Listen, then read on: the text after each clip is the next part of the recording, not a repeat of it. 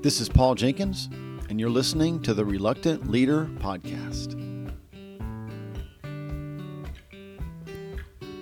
Now, I believe two things are true. One, everyone leads someone. And two, no one really feels qualified to lead anyone. So maybe you feel overlooked, unqualified, invisible. But the good news is, in the Bible and in life, the most qualified aren't always the most obvious.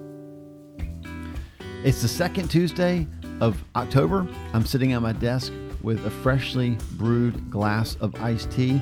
And while I mean no disrespect to the band U2, today I'm going to show you how one simple verse in the Bible shows that they were wrong when they said they still hadn't found what they're looking for. Now, you know, I love diving into the Bible with you guys, and here we are, Proverbs chapter 11. I'm reading this morning, and I come across verse 27, and here's what it says.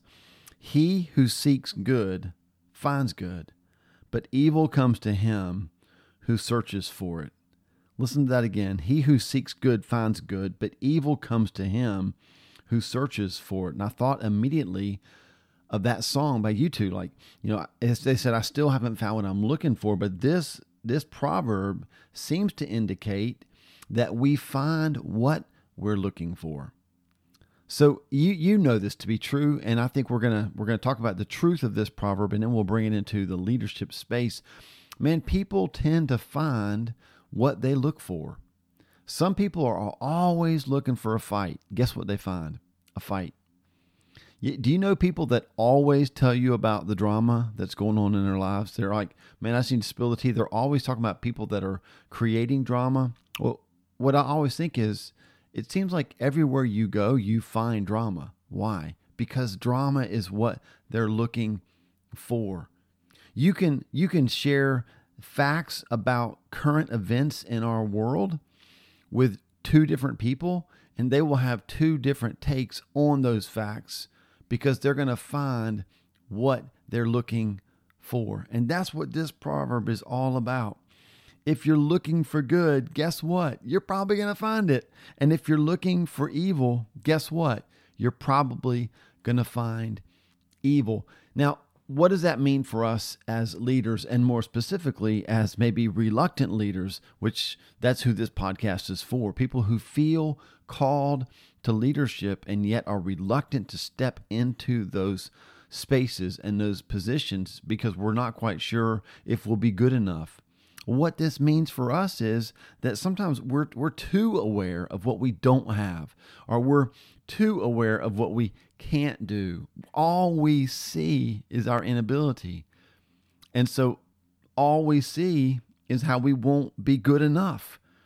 And I want to just take a couple minutes today and try to tweak that truth in a way that allows you to see it from a different perspective, because you are going to find what you're looking for. So when you have opportunities in your organization or in your church, in the places where you lead, when you have opportunities, if you see those as obstacles that only make you more aware of how you can't do it, you're never going to find solutions. You're always going to find failures and reasons to not attempt things.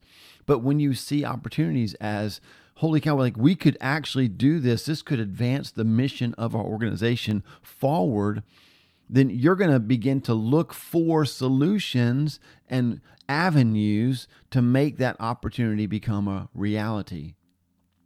There's a verse in Romans chapter 4 that talks about Abraham. I just want to read that to you real quick. You can hear my Bible turning, I hope. And here's what it says.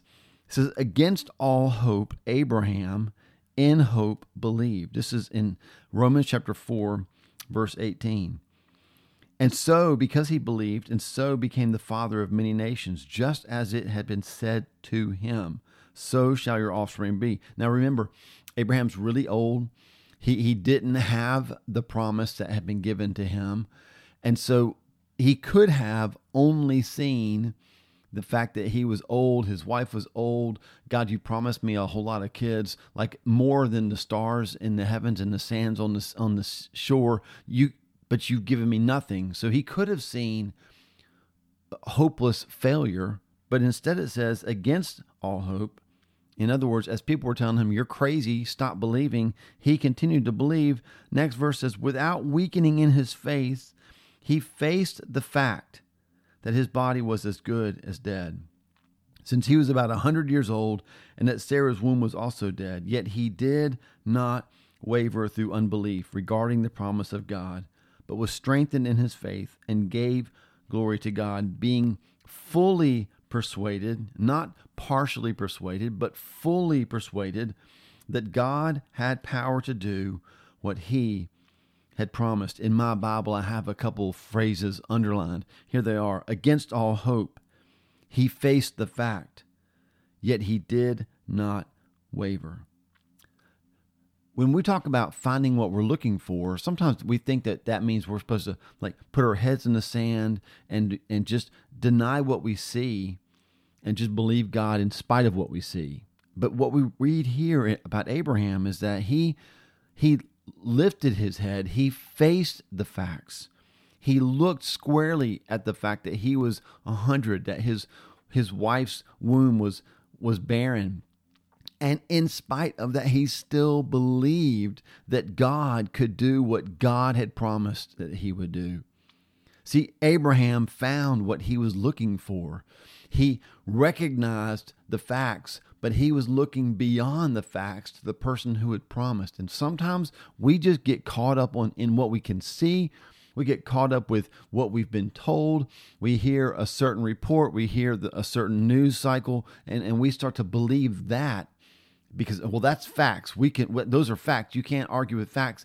No, you don't have to argue with facts. We can face those facts and still see beyond them to a God who's able to do what he promised. Listen, when we talk about finding what we're looking for, this isn't about ignoring difficulties. This is about recognizing difficulties and then seeing beyond them to the God of possibilities.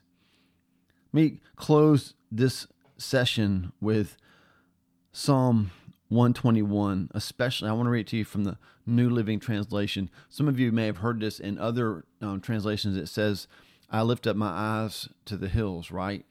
From where my help comes from.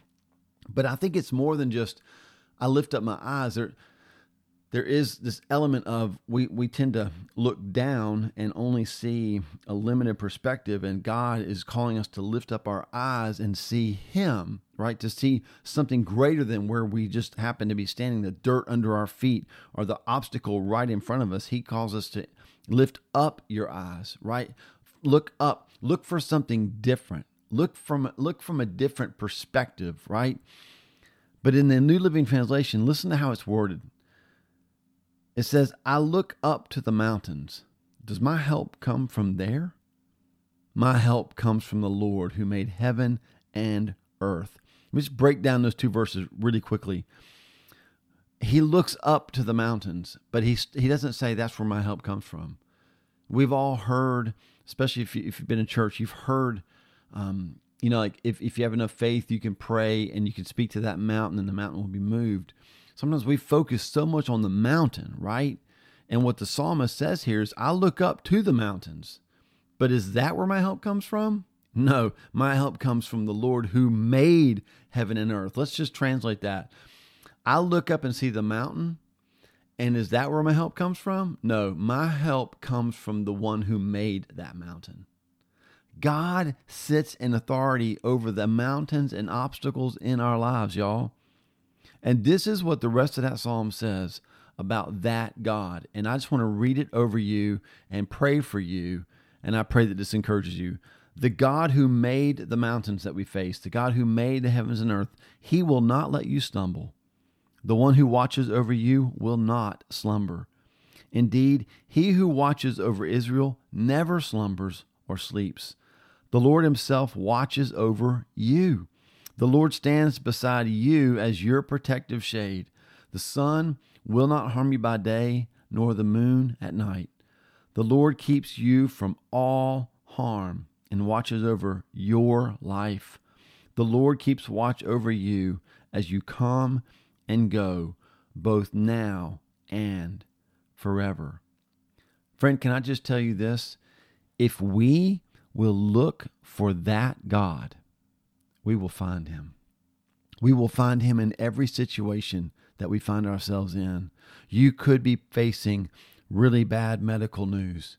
You could be facing a horrible financial crisis. You could be facing relational difficulties. You might be facing a promise from God like Abraham that has still not begun to come to pass. But the question is, are we going to continue to just look at the impossibility with this belief that we'll never get past it? Or will we find something different by looking for something different or someone different? Could we look for the promiser more than we're looking for the promise? And can we see him? And when we do, we'll begin to see him everywhere. Think about how this would transform your family or your church or the school that you attend or your city.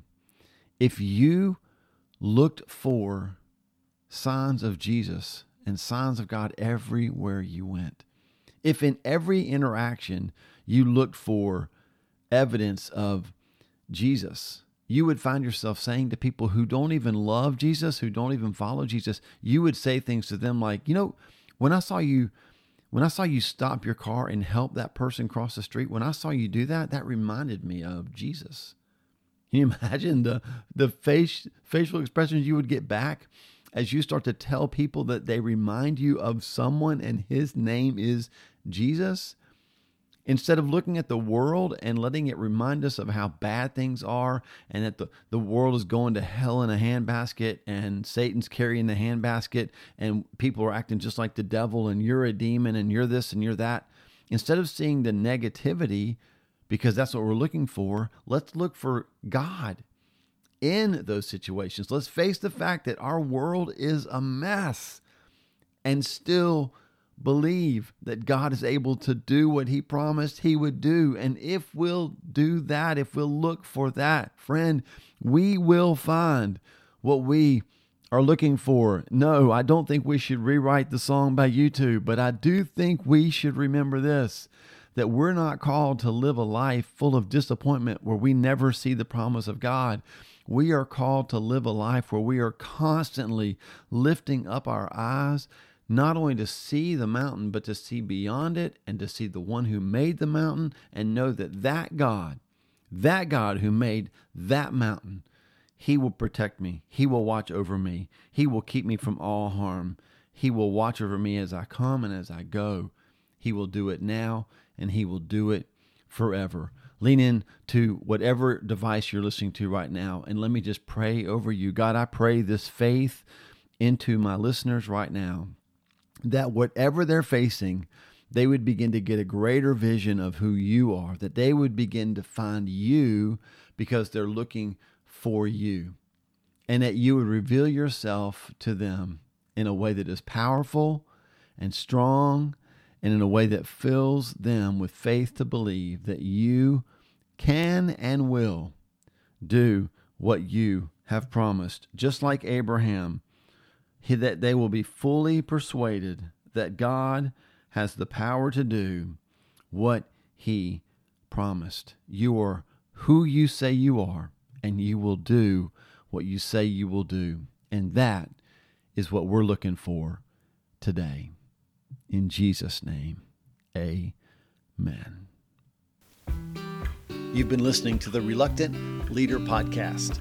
Thanks so much for being a part of this conversation. You can follow us at the reluctantleaderpodcast.com or wherever you download your podcast. Be sure that you subscribe and like us and leave us a rating and a comment. We'd love to hear from you and hear what God's showing you. And remember this, no matter how reluctant you feel, keep saying yes and he'll do the rest.